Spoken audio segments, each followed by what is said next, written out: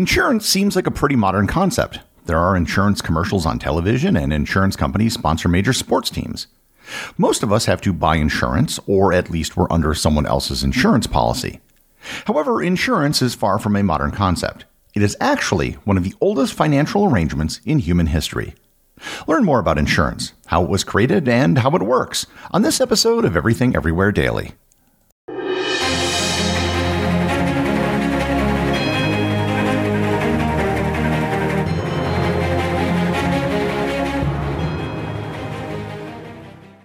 This episode is sponsored by Heaven Hill Bottled and Bond Bourbon. I recently had the chance to try Heaven Hill Bottled and Bond, and I can attest to its exceptional aromas with hints of caramel and vanilla intertwining with its oakiness, which provide a well-rounded flavor profile. Taking a sip is akin to experiencing a piece of bourbon history firsthand. Heaven Hill Distillery may be America's most quintessential bourbon distillery. Established in 1935 after the end of Prohibition, the distillery was established by the Shapiro family and has remained a family-owned distillery to this day. In 1897, Congress passed the Bottled in Bond Act, which set forth strict rules for any bourbon labeled Bottled in Bond. Heaven Hill Bottled in Bond Bourbon goes beyond the stringent requirements of the law by aging its bourbon for 7 years, not 4. The end result is a gold medal-winning bourbon that truly stands out. Available nationally, look for a bottle at your local store. Heaven Hill Bottled in Bond. Heaven Hill reminds you, think wisely, drink wisely. This episode is sponsored by ButcherBox. You've probably heard the old adage that you are what you eat. Nowhere is this more true than with the meats and seafood you consume. That's why ButcherBox sources only the highest quality meats and seafood. All of their beef is grass-fed and grass-finished. All of their chicken is pasture-raised, and all of their seafood is wild-caught. And they do this by finding only the best producers who can meet their high-quality standards. Make a commitment to eat better this year with the best meat and seafood on the planet delivered directly to your door. ButcherBox is offering my listeners their choice of a weeknight meal essential: 3 pounds of chicken thighs, 2 pounds of ground beef, or 1 pound of premium steak tips, for free in every order for a whole year. Plus, you get $20 off your first order. Sign up today at butcherbox.com/daily and use code DAILY to choose your free offer and get $20 off.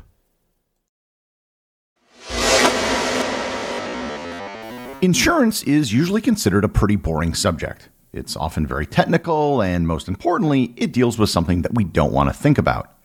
So before we get too far into it, what exactly is insurance? The common definition of insurance is that insurance is a contract in which a policyholder receives financial reimbursement against losses from an insurance company if a predetermined event should occur. Basically, insurance is a form of risk mitigation. If something should happen with a negative financial consequence, an insurance company would pay a policyholder based on the terms of their deal. You can, if you really want, get an insurance policy for almost anything. More on that in a bit. In reality, there are a small number of categories that most people buy insurance for. Auto insurance is probably one of the most popular forms of insurance worldwide. Getting in a car accident is a low probability event. However, if you should get into a car accident, it will cost you a lot of money. You might need repairs to your car. You might even need to entirely replace your car. If the accident was severe, you may need to pay for medical treatment, or you might have to pay for someone else's medical treatment if you were at fault. You can buy insurance policies for homes, cars, farm crops, natural disasters, shipping products, apartments, airplane flights, and even your own life. So, where did the idea for insurance come from? The earliest evidence for insurance dates back almost 4,000 years. In 1902, archaeologists discovered a 2¼ meter stone tablet with 4,130 lines of cuneiform writing, which dated back to the First Babylonian Empire 3,750 years ago. This stone, known as the Code of Hammurabi, was a list of laws issued by the king which governed the land, and I've previously done an episode on the subject. Many of the laws listed in the Code of Hammurabi, directly or tangentially, dealt with the subject of insurance. There were laws dealing with liability, insurance fraud, and acts of God. And here I should note that as an insurance term, acts of God doesn't refer to anything religious. An act of God refers to any sort of natural event which is beyond human control. A hurricane, tsunami, tornado, flood, and some fires can be considered acts of God. An act of God is something you may be exempted from in a contract, or it might be the very thing that you're trying to insure. The Code of Hammurabi is the earliest evidence we found of some sort of insurance in the ancient world. Already 3,750 years ago, it seems that insurance had become quite sophisticated. And that means that insurance of some sort probably dates back even further. What appears to have initiated the development of insurance was long-distance trade. When you lived in a village and you traded with those people around you, insurance really isn't that necessary. If something bad happens, it'll probably happen to everyone. However, when you trade with people who lived further away, there was a risk that your ship could sink, resulting in a total economic loss. The idea of financially protecting yourself from risk appears to have been one which arose in different parts of the world independently. There are several ancient Indian Sanskrit texts which deal with the subject of insurance. As early as 1000 BC, the island of Rhodes had developed a system of rules for sea transportation, which said that if a crew had to throw cargo overboard to save a ship, then the losses would be shared equally with everyone who had cargo on board and with the ship's owners. Ancient Athens had an insurance-like system where shippers would take out a loan that would be repaid when a voyage was complete. In the event that a ship and its cargo were lost, then they didn't have to repay the loan. It's sort of the opposite of how insurance policies work today. And these were known as sea loans. Instead of paying a little in and getting a lot out in the event of a disaster, you took out a loan for a lot and then didn't repay it if something did happen. There's evidence dating back to ancient Egypt and Rome of early forms of life insurance. Common people back then could pay into a burial society, which would then cover their funeral expenses. These mutual aid societies were a form of insurance that, in some forms, still remains popular today. During the Middle Ages, insurance never went away, but it did change. In 1236, Pope Gregory IX declared sea loans to be usury and hence a sin. This resulted in a change in risk mitigation strategies. In particular, in Italy, it resulted in a new type of contract known as a commenda. The commenda was an early form of legal partnership where investors could share profits and losses. In Portugal, they took a different approach. In 1293, King Denis created the Bolsa de Comercio, which was basically the first organization to offer marine insurance. You pay in a regular amount and get a payout upon some event. Marine insurance contracts began appearing in Italy in the 14th century, and by the 15th century, the wording and terms for marine insurance contracts had become standardized throughout Europe. By the 16th century, special courts started to appear that specialized just in marine insurance law. While the vast majority of insurance in the Middle Ages was marine insurance to protect shipping, it wasn't long before the idea expanded to other areas, and insurance became a proper business. The beginning of the modern insurance business can be traced back to late 17th century London to a place known as Lloyd's Coffee House, owned by a man named Edward Lloyd. Lloyd's Coffee House became a go-to place for sailors, ship owners, and merchants who wanted the latest news on the shipping industry. People would go there to talk and exchange information. They also began taking bets on what ships would be lost at sea. The coffee house eventually evolved into the modern company known as Lloyd's of London. Technically speaking, Lloyd's of London is not an insurance company. It's a marketplace where companies and wealthy people can come together to underwrite risks and policies. As a result, Lloyd's of London has issued policies for a host of things that no other company would touch. This includes the bodies of professional wrestlers like Ric Flair, the vocal cords of singers like Celine Dion, the legs of Betty Grable, and even the taste buds of a food critic. Property insurance began in earnest after the Great Fire of London in 1666. Companies offered fire insurance and also created their own fire departments, now having a vested interest in their clients' homes not burning to the ground. However, they would let buildings burn to the ground which weren't insured, which caused a problem because fires spread. The insurance companies eventually pooled their assets together to create municipal fire departments, which would fight all fires in a community, thus spreading around the risk. Because of the aftermath of the Great London Fire and the rise of Lloyd's of London in marine insurance, London became the center of the insurance industry. In the early 18th century, the Amicable Society for a Perpetual Assurance Office in London offered the first true life insurance policy. Men could buy shares each year, and then at the end of the year, shares were paid out to widows and children of those who died, people who would otherwise have been left destitute. With the growth of the insurance industry in the 17th and 18th centuries, it became necessary to put the business on a firmer mathematical footing. If you were betting against a ship sinking, a home burning down, or someone dying, you had to know exactly what the odds were of such an event occurring. This was the start of actuarial science.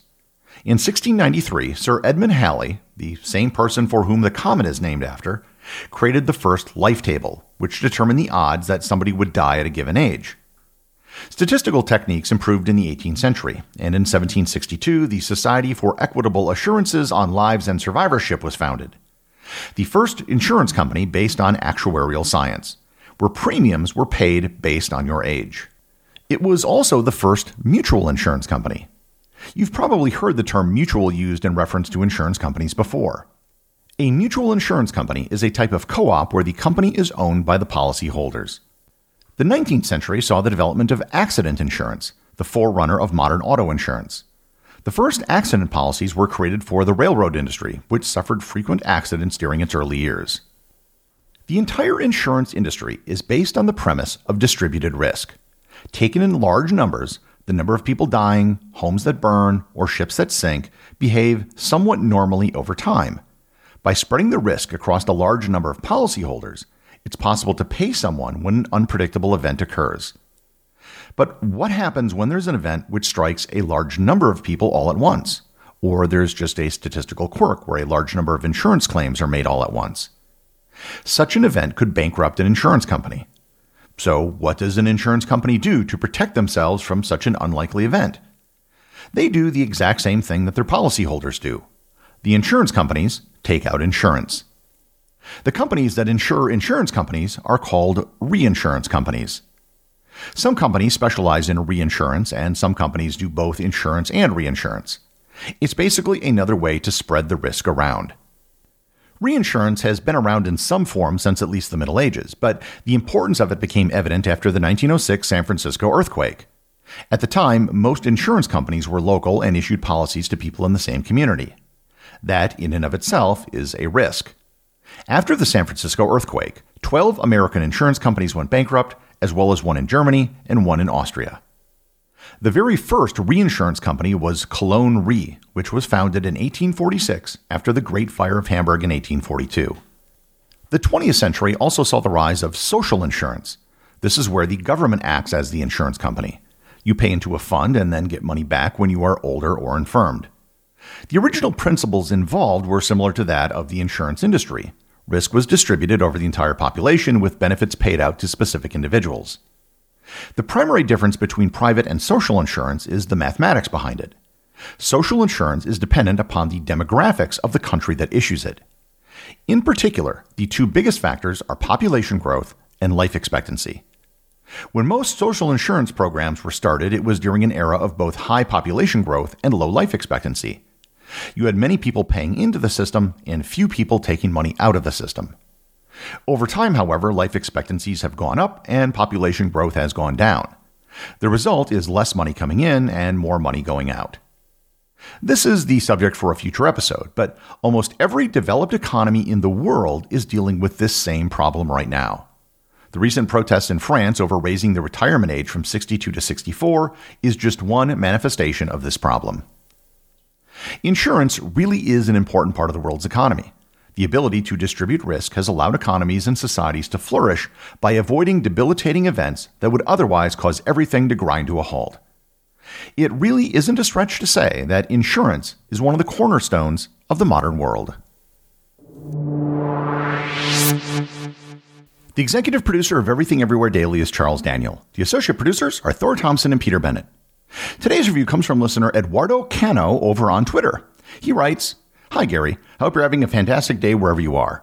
I've been listening to your podcast religiously, and I wanted to take this opportunity to thank you for gracing my mornings with your knowledge and wisdom. I'm passionate about history and traveling, and love the way you narrate your stories, which makes it easy for the brain to retain that information and very enjoyable. Sending you a massive hug straight from Honduras, Eduardo." He also added, "I listened to your episode on the football war and was so happy to learn so many facts about my country I didn't know. You should make an episode about Central America." Thanks, Eduardo. I think that there's a lot to be said about Central America, both as individual countries and the region as a whole. I previously did an episode on why the West Indies weren't a single country, but rather a collection of small independent countries. I think the same question could be asked of Central America. Why is a group of small contiguous countries that speak the same language and were colonized by the same country separate countries today? And of course, how did they end up becoming so different? Look for it in the future. Remember, if you leave a review or send a boostagram, you too can have it read on the show.